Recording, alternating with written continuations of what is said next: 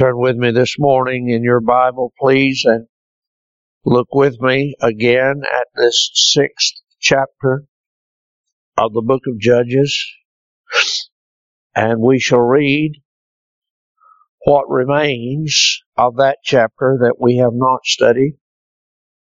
That would be verse 33 through verse 40, remaining in this chapter. Judges chapter 6, and beginning at verse 33. Then all the Midianites and the Amalekites and the children of the east were gathered together and went over and pitched in the valley of Jezreel. But the Spirit of the Lord came upon Gideon, and he blew a trumpet, and Abiezer was gathered after him. And he sent messengers throughout all Manasseh, who also was gathered after him.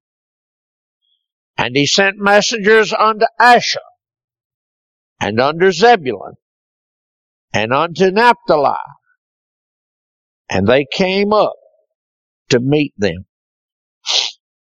And Gideon said unto God, If thou wilt save Israel by mine hand, as thou hast said, behold, I will put a fleece of wool on the floor. And if the dew be on the fleece only, and it be dry upon all the earth beside, then shall I know that thou wilt save Israel by mine hand, as thou hast said. And it was so. For he rose up early on the morn, and thrust the fleece together, and wringed the dew out of the fleece, a bowl full of water. And Gideon said unto God, Let not thine anger be hot against me, and I will speak but this once. Let me prove, I pray thee, but this once with the fleece. Let it now be dry only upon the fleece, and upon all the ground let there be dew. And God did so that night. For it was dry upon the fleece only, and there was dew on all the ground. Turn with me again, please, and stand with me. We sing number 616.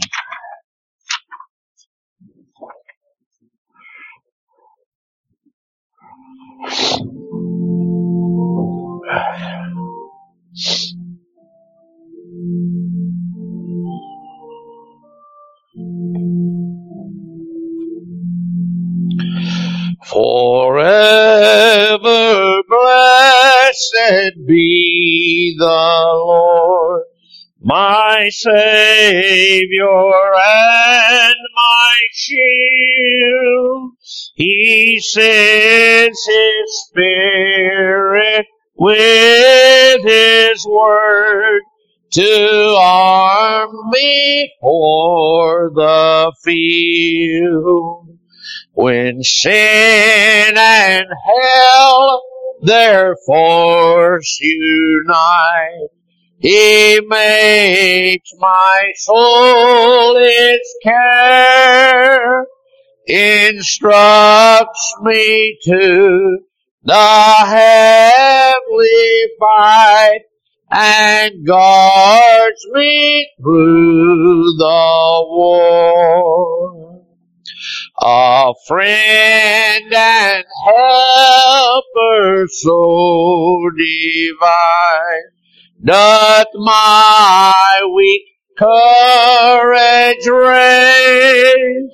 He makes the glorious victory mine, and His shall be the praise. Then if you would turn with me again, also number 722.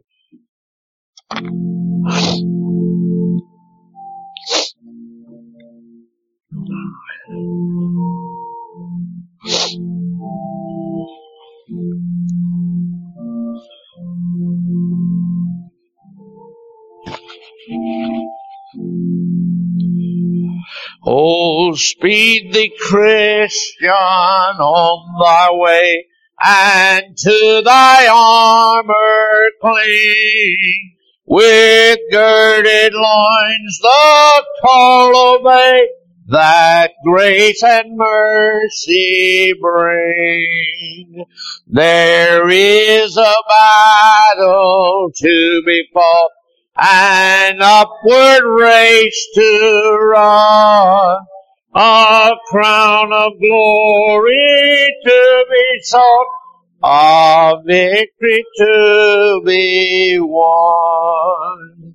The shield of faith repels the dart that Satan's hand may throw. His arrow cannot reach thy heart if Christ control the bow.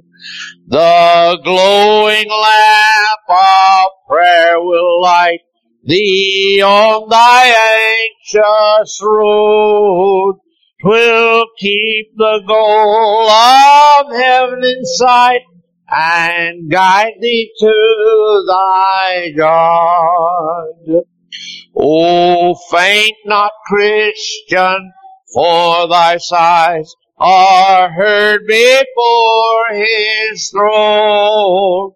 The race must come before the prize, the cross before the crown.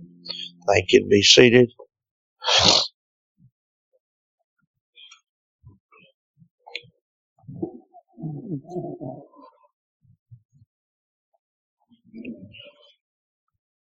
A great storm is gathering. We've arrived finally to this text, which contains these last 7 verses of chapter 6 in the record of Israel's judges. We've seen that our God has heard the mournful cries of His sad and suffering covenant people. Suffering, of course, as we have said many times already, suffering from their own sins, but suffering nonetheless. And our God has heard their sad and mournful cries of suffering. We've seen already in this chapter that having heard their cries, He has come down in a theophany, which is in our text called an angel.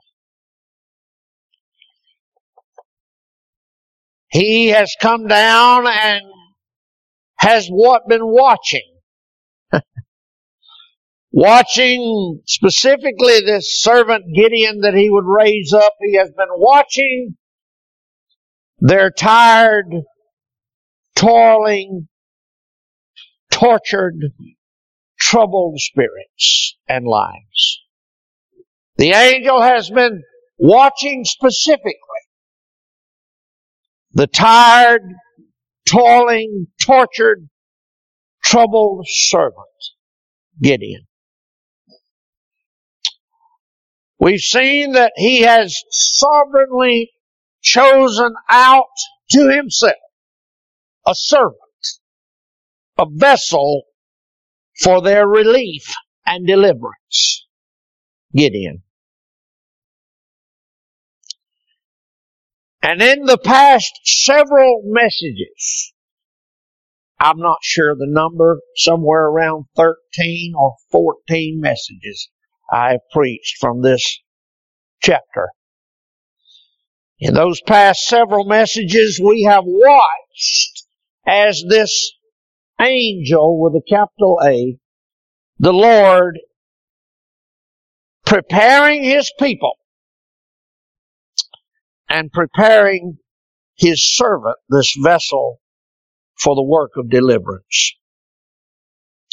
We have watched as Gideon has struggled. He struggled first, do you remember? He struggled with the identity of this angel. That was his first struggle. He wanted to understand, who is this that is speaking to me? He struggled with the identity of his angel. But then he struggled with the impossibility of his own calling. Because this angel introduces himself and says, God will deliver Israel by you, sir. And he struggled with that. And the struggle, by the way, is not over. It continues in our text today. He struggled with the identity of this angel. He struggled with the impossibility of his own calling. And then finally, he struggled, we saw last, he struggled with the awful work of repentance and spiritual renewal. It was a labor. It was a work. And he struggled with it. He went about to do that would have been unthinkable had not God told him to do it. It was hard. It was a struggle. He dealing with this man. And by the way, can I just say to you that nothing's changed? Real repentance and spiritual revival is not easy. It's work. The scripture tells us plainly in Philippians 2 and verse 12, work out your own salvation with fear and trembling. It was interesting what some of the commentators had to say about that verse.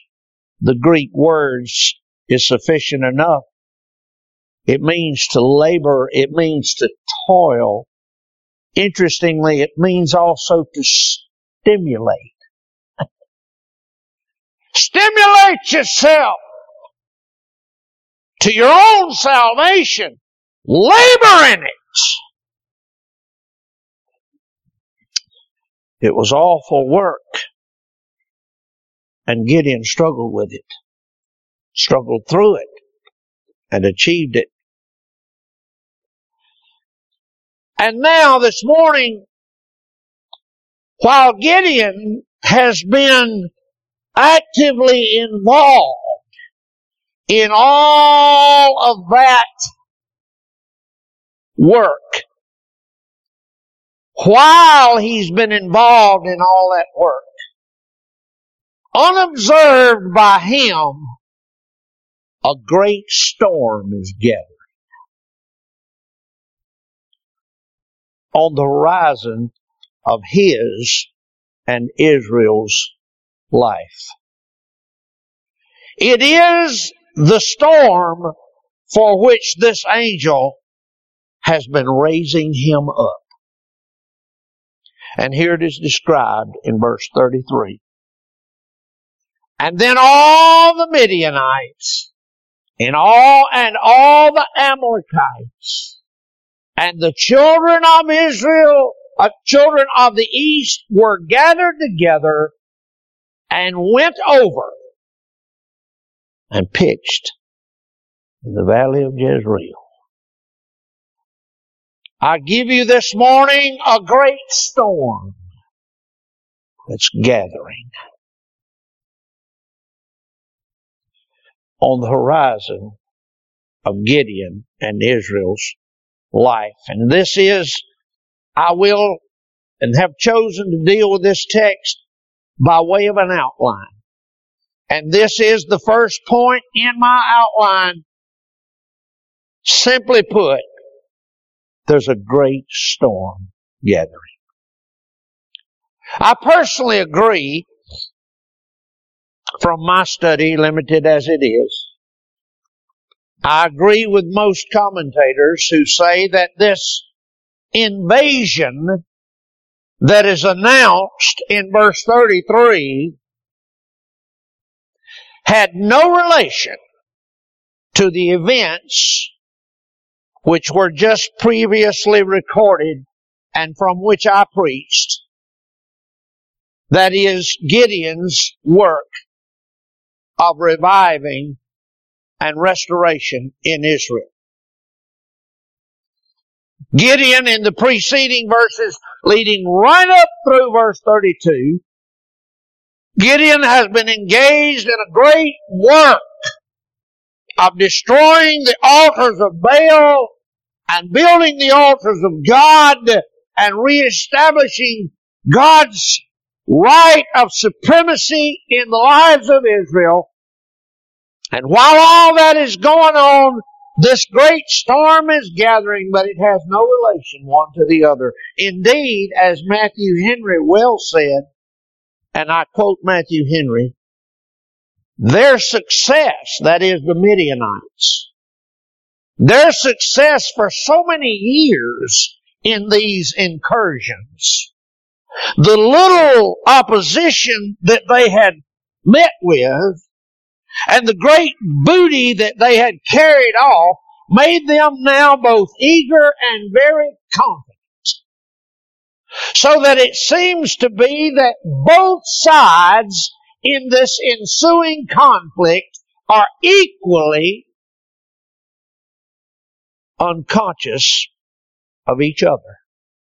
The Midianites are unaware and, frankly, probably uninterested in what Israel is doing with her God. And simultaneously, Gideon has been so busy as to be unconscious of the Midianites' movements. He's been quite busy with his own experience until now. Just now, we get to verse 33, they've assembled themselves in masses, and I love this phrase. I'd like sometime to preach an independent message just from this phrase. There's this terminology in verse 33, they have assembled themselves in masses and pitched in the valley of Jezreel. There's a great sermon title. Pitched in the valley of Jezreel. So then, now, when we get to verse 33, the necessity for Gideon to actually be what the angel of the Lord had so shockingly announced him to be, if you'll remember that, he said, "Thou mighty man of valor," in verse 12. And now when we get to verse 33, the necessity for Gideon to actually be what the angel of the Lord had announced him to be, that necessity is now on the verge of being put to the test. While Gideon has thus far been unconditionally obedient, and his faith has been exercised and is growing, yet now, in verse 33, the contest is imminent, and the hoofbeats of war are pressing down just outside his door.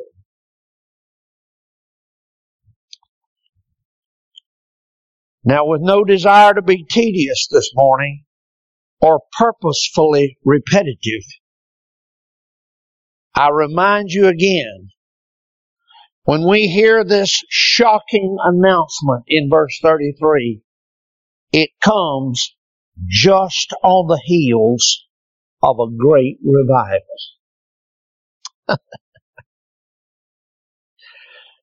It comes just on the heels of a great revival in which Gideon has struck a powerful blow to vain idolatry and raised a holy monument to the praise and the glory of Israel's God. And just on the heels of that, we come to this verse that says that all the Midianites and all the Amalekites and all the children of the east gathered themselves together and went over and pitched in Jezreel.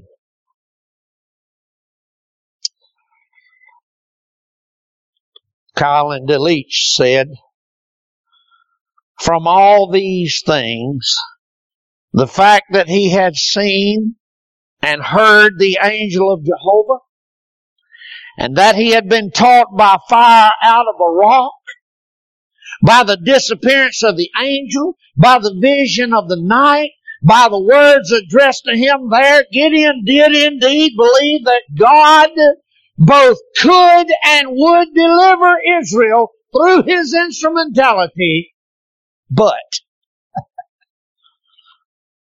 this faith was not placed above or away from the conflict of the flesh in which it was tested.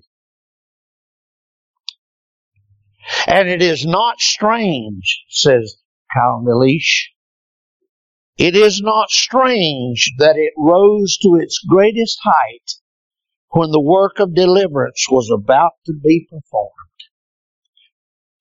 Wherefore Gideon, with his faith, sought for a sign from God against the most vehement struggle with his flesh, in order that his faith might be more confirmed and might resist the opposing flesh with the greater force.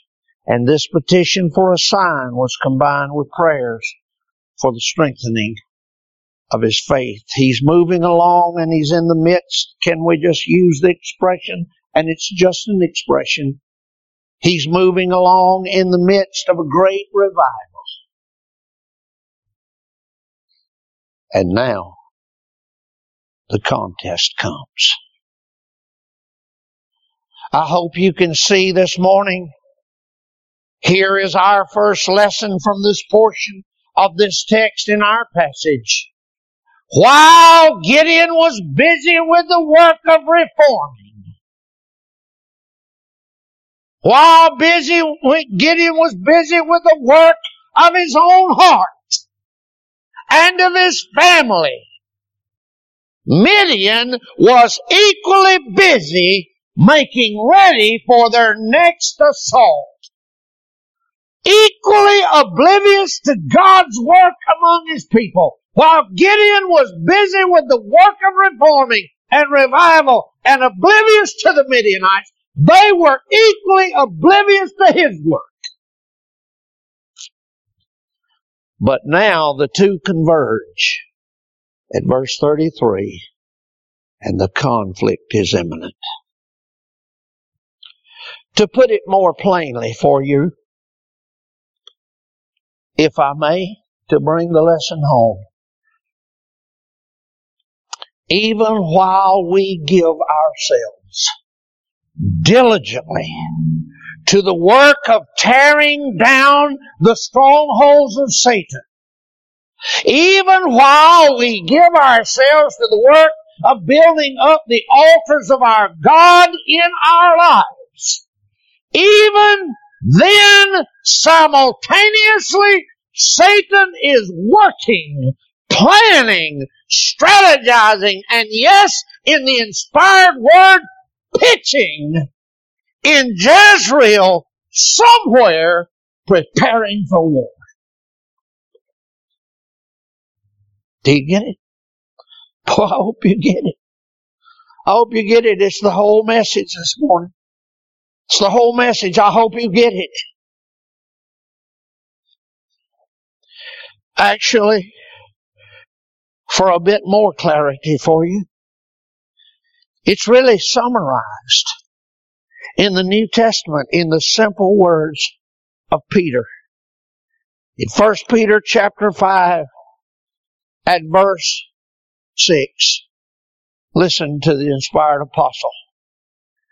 Humble yourselves, therefore, under the mighty hand of God, that he may exalt you in due time, casting all your care upon Him, for He careth for you. Listen to verse 8. Be sober. Be vigilant. Because your adversary, the devil, as a roaring lion, walketh about, seeking whom he may devour.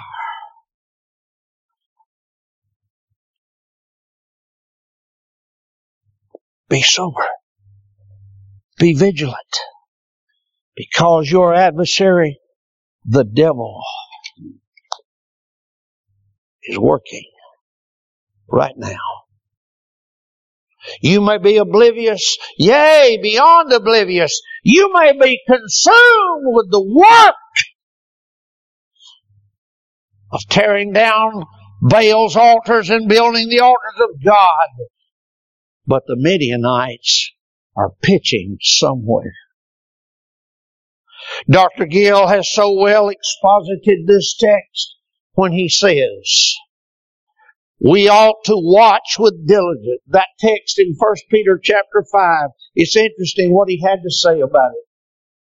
He said that text tells us that we ought to watch with diligence, care, and industry, keeping a good lookout, minding and observing everything that presents itself, and remembering the power and cunning of your enemy, having a subtle as well as a malicious enemy to deal with. He is the saints' avowed and implacable enemy. He pursues with great violence and diligence. As a lion runs about here and there when he's almost famished with hunger, and it also denotes the insidious methods, wiles, and stratagems that Satan takes to surprise men and to get advantage of them.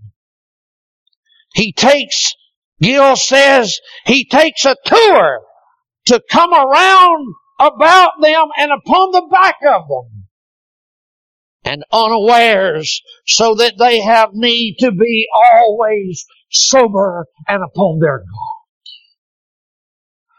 Oh, how especially have I been thinking lately on this lesson in this text, as some of you have shared with me recently, privately, that the Lord through these verses, through this inspired text, in our sermons lately, the Lord has been enabling you to pull down some of the idols of Baal in your life and raise up markers for God in your life. And when I bless the Lord for it, and I rejoice to hear those testimonies. But when I hear them, it brings me to this text, and I fear for you, because I know that the Midianites are pitching somewhere while you're building. He's pitching somewhere while you're tearing down altars to Baal. Oh, beware. Beware, beware, beware. While you are so diligently and faithfully and wisely engaged, while you are so spiritually engaged, Satan is amassing his forces somewhere, pitching in Jezreel. There is no rest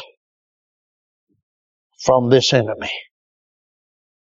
Oh, my beloved souls today, there's a great storm brewing somewhere, as our enemy never tires to steal the harvest. They're gathering in verse 33. What are they gathering for? They're going to steal the fruits.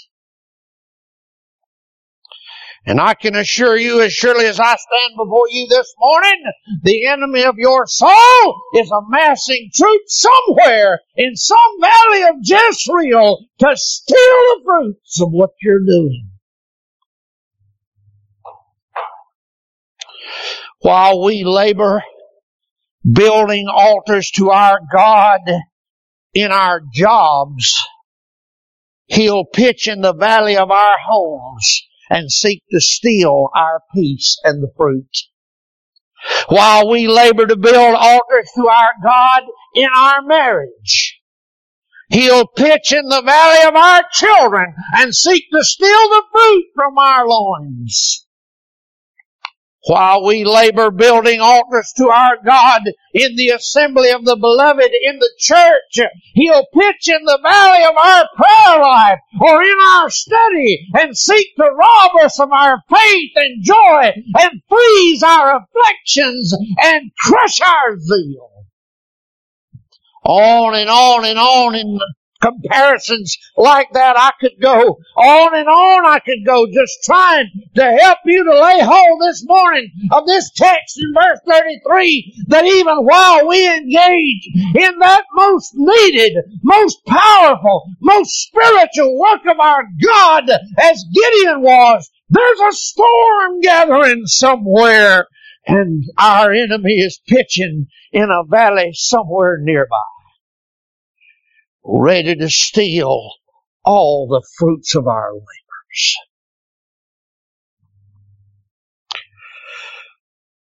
Oh, didn't dear old, I so well identify, and I can just testify, I don't mind. I can so often, so painfully identify with Brother Peter. Impetuous, loud Peter. Dear old Peter learned this lesson. He learned it the hard way. Luke 22 and verse 31, listen. Dear old Peter, listen. And the Lord said, Simon, Simon, behold, Satan hath desired to have you. He may sift you as wheat. Now you got to understand, at this moment, Simon Peter, he's on the mountaintop. He's unconscious. He's unaware. He's not attentive. But the enemy of God is pitched somewhere in a valley near him. He said that Satan's desired to have you, that he may sift you. But I've prayed for thee, that thy faith fail not, and when thou art converted, strengthen the brethren. And he said, here's what a great work of revival he was in. Could I use that expression? He said unto him, Lord, I'm ready to go with thee, both into prison and to death. Oh, yes. Ready to die. Oh, blessed Peter.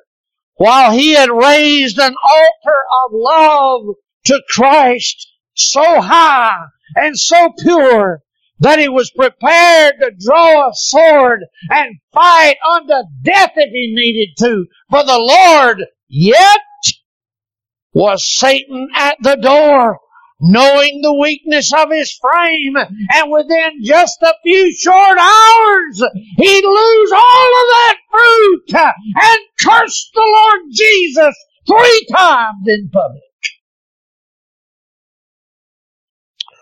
Oh, the frailty of our fallen hearts. Watch, I say. Be sober, I say. Be vigilant, I say. Resist steadfast, I say. Learn from our text here this morning in verse 33, even while we're active in our godly pursuits, the enemy of our soul is pitching somewhere. And if we fail to watch, the result will be my second point in my outline for this text. A servant that's struggling. We've seen a storm that's gathering. But in this text, we're going to see a servant that's struggling. But before I would move on to that point, and I shall not today, Because before I could move on to that point, I must relieve my soul of a great burden which I've carried ever since way back when I began to study this text. I trust I should never have need to make apology for a burden of gospel application. While I am very aware that the strict interpretation of our passage this morning has no specific gospel intent, yet I cannot entertain the expression of my title without my heart burst with a burden for some of you and the application to sinners as well as saints. Let me just state it again. There's a great storm gathering somewhere. Just on the horizon, while you, my unconverted friend, remain busy building your altars, oblivious to its approach.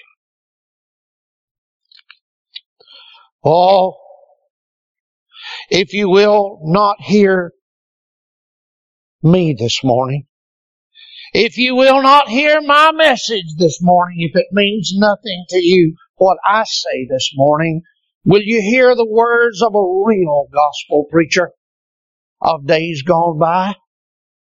As he tries to reason and plead with the careless and oblivious of his own day, when he said this. Oh, he said to his congregation, and I can almost see him stand back in the 1800s in his pulpit, certain that tears are running down his face because others write of it that he preached that way. P.M. Palmer said this, "Oh, how every Sabbath day you listen to the most solemn appeals of the gospel without emotion." He said, "I seek to catch inspiration from the song of angels and paint to you in the very dialect of the Spirit the glories of the upper kingdom. But I am to you as one that hath a pleasant voice and that plays upon an instrument and nothing more. I go down into the world of despair and uncover the mouth of the pit and hold intercourse even with the lost and pour their dismal groanings into your ears, and yet you're not alarmed. I seize the trumpet of the archangel with which he'll summon the sleeping world to judgment, and yet its piercing blast does not even penetrate your sealed ears.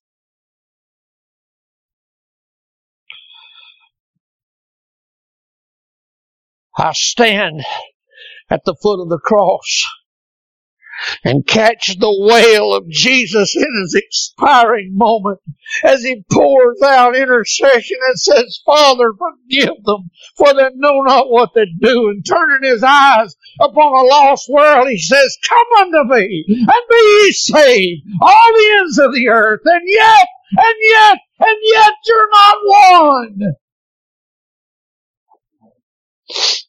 Oh, sinner, says this broken-hearted preacher, where shall I find the argument to prevail with you?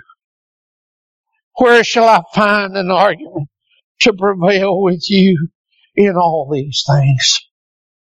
I've made the circuit of 3 worlds. I sought an argument from each. I've laid bare to you the vanities of the earth. I've spread before you the attractions of heaven.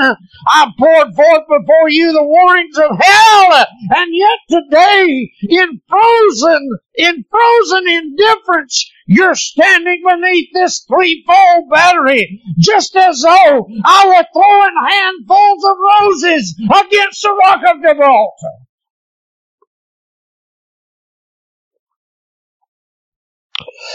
What evidence is here of the hardness of the sinner's heart?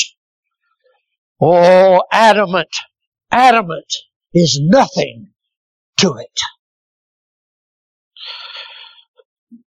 Harder than the very rocks upon which you stand is the hardness of the heart that's able to stand against God's own appeals as He utters them in all the worlds in which we have any knowledge. Is it too much to fear in this state of the case that those who continue Sabbath after Sabbath unmoved by these appeals may be holden with the cords of their sins and that their iniquities have taken hold upon them? But my friends, if you cannot feel, you can at least think. And I ask you to resolve the solemn question in your mind. Wherein do I differ from those whom God has already shut up into the world of despair? There is a difference, says this preacher.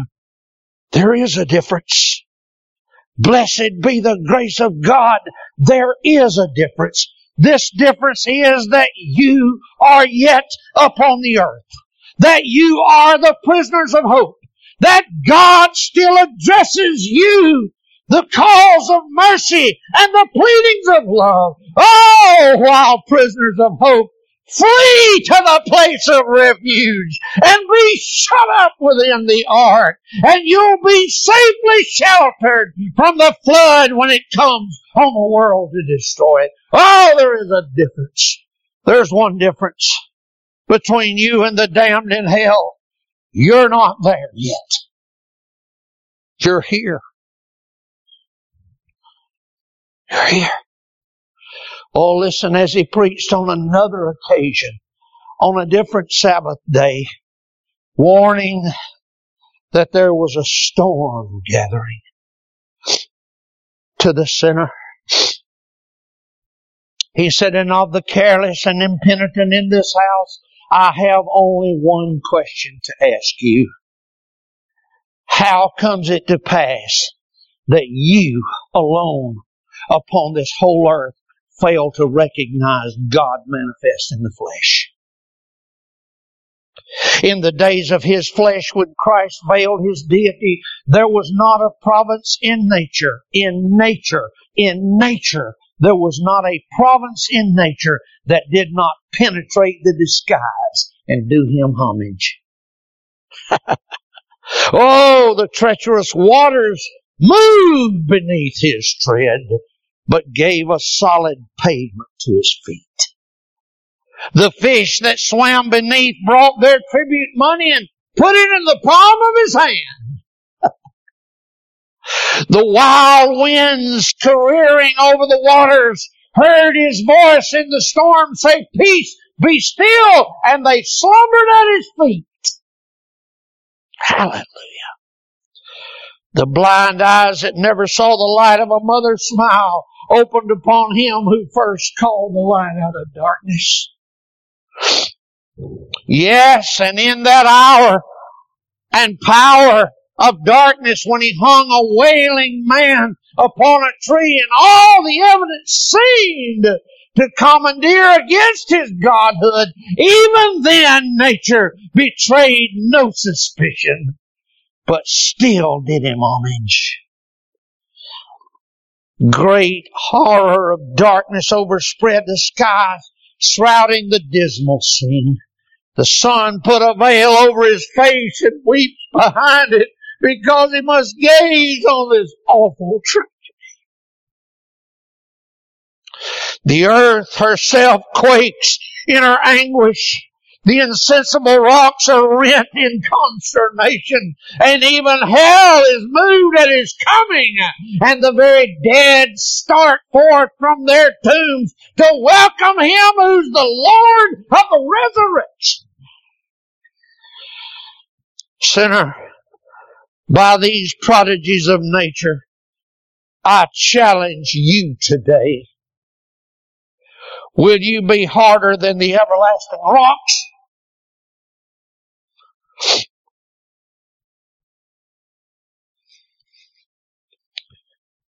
I challenge you today, will you sleep deeper than the dead? All nature has testified against you, and will do so again at the judgment.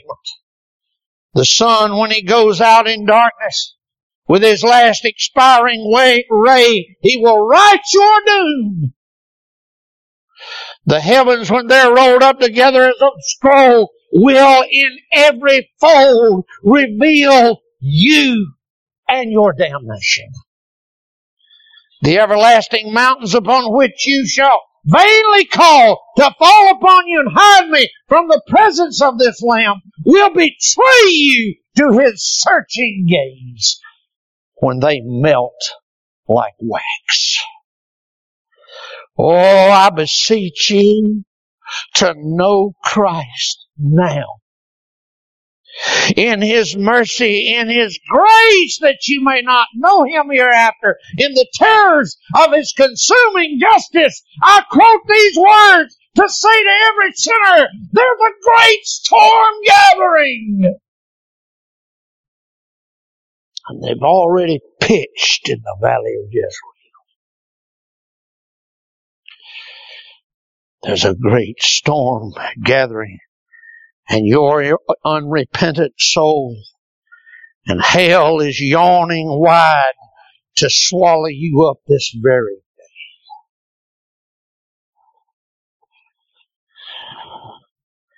Priscilla Owens in late 1800s penned these words. Will your anchor hold in the storms of life? When the clouds unfold their wings of strife, when the strong tide lift and the cable strain, will your anchor drift or firm remain? Will your anchor hold in the strains of fear?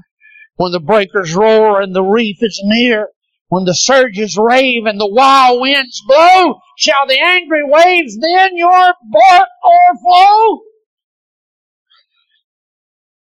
Will your anchor hold in the floods of death? When the waters cold chill your latest breath? On the rising tide can never fail while your anchor holds within the veil. Will your eyes behold through the morning light the city of gold and the harbor bright? Will you anchor safe by the heaven shore when life's storm are past forevermore? There's a storm gathering. Palmer, at the end of one of his sermons, penned these words. Yonder sits the slighted Savior with the marks of dying love. Oh, that I had sought his favor when I felt his spirit move. Golden moments when I felt his spirit move. Now, despisers, look and wonder. Hope and sinners here must part. Louder than a peal of thunder, hear the dreadful sound, depart. Lost forever, hear the dreadful sound, depart.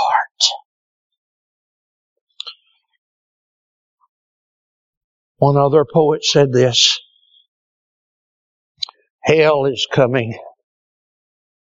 Hell is coming. Oh, the march is deadly quiet. Hell is coming. Hell is moving, though its minions steal from sight. Quiet marches on its forces, silent as the shades of night. unmolested, undetected, unexpected comes the fright. Oh, the sadness, oh, the darkness of the world's deep, deadly sleep. Oh, the horror when its clutches, shocked alarm, your soul will ring. Silent, silent on it marches while you careless be, until suddenly its clutches damn your soul eternally. You may be oblivious this morning to its march. It's so silent. It's so quiet. It's so still. You may be oblivious, but I'm telling you, there's a great storm gathering. And it's already pitched in the valley of Jezreel, your life. Until suddenly its clutches damn your soul eternally. There's a great storm gathering. There's a great storm gathering for you. God help us.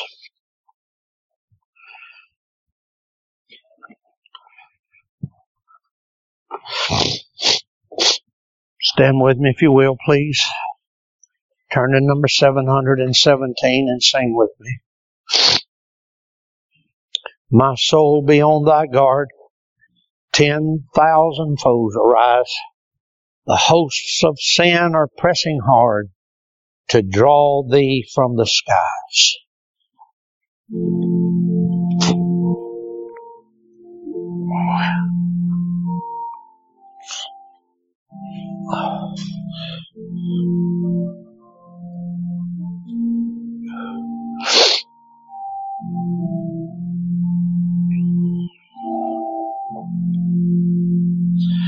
My soul be on thy guard, 10,000 foes arise.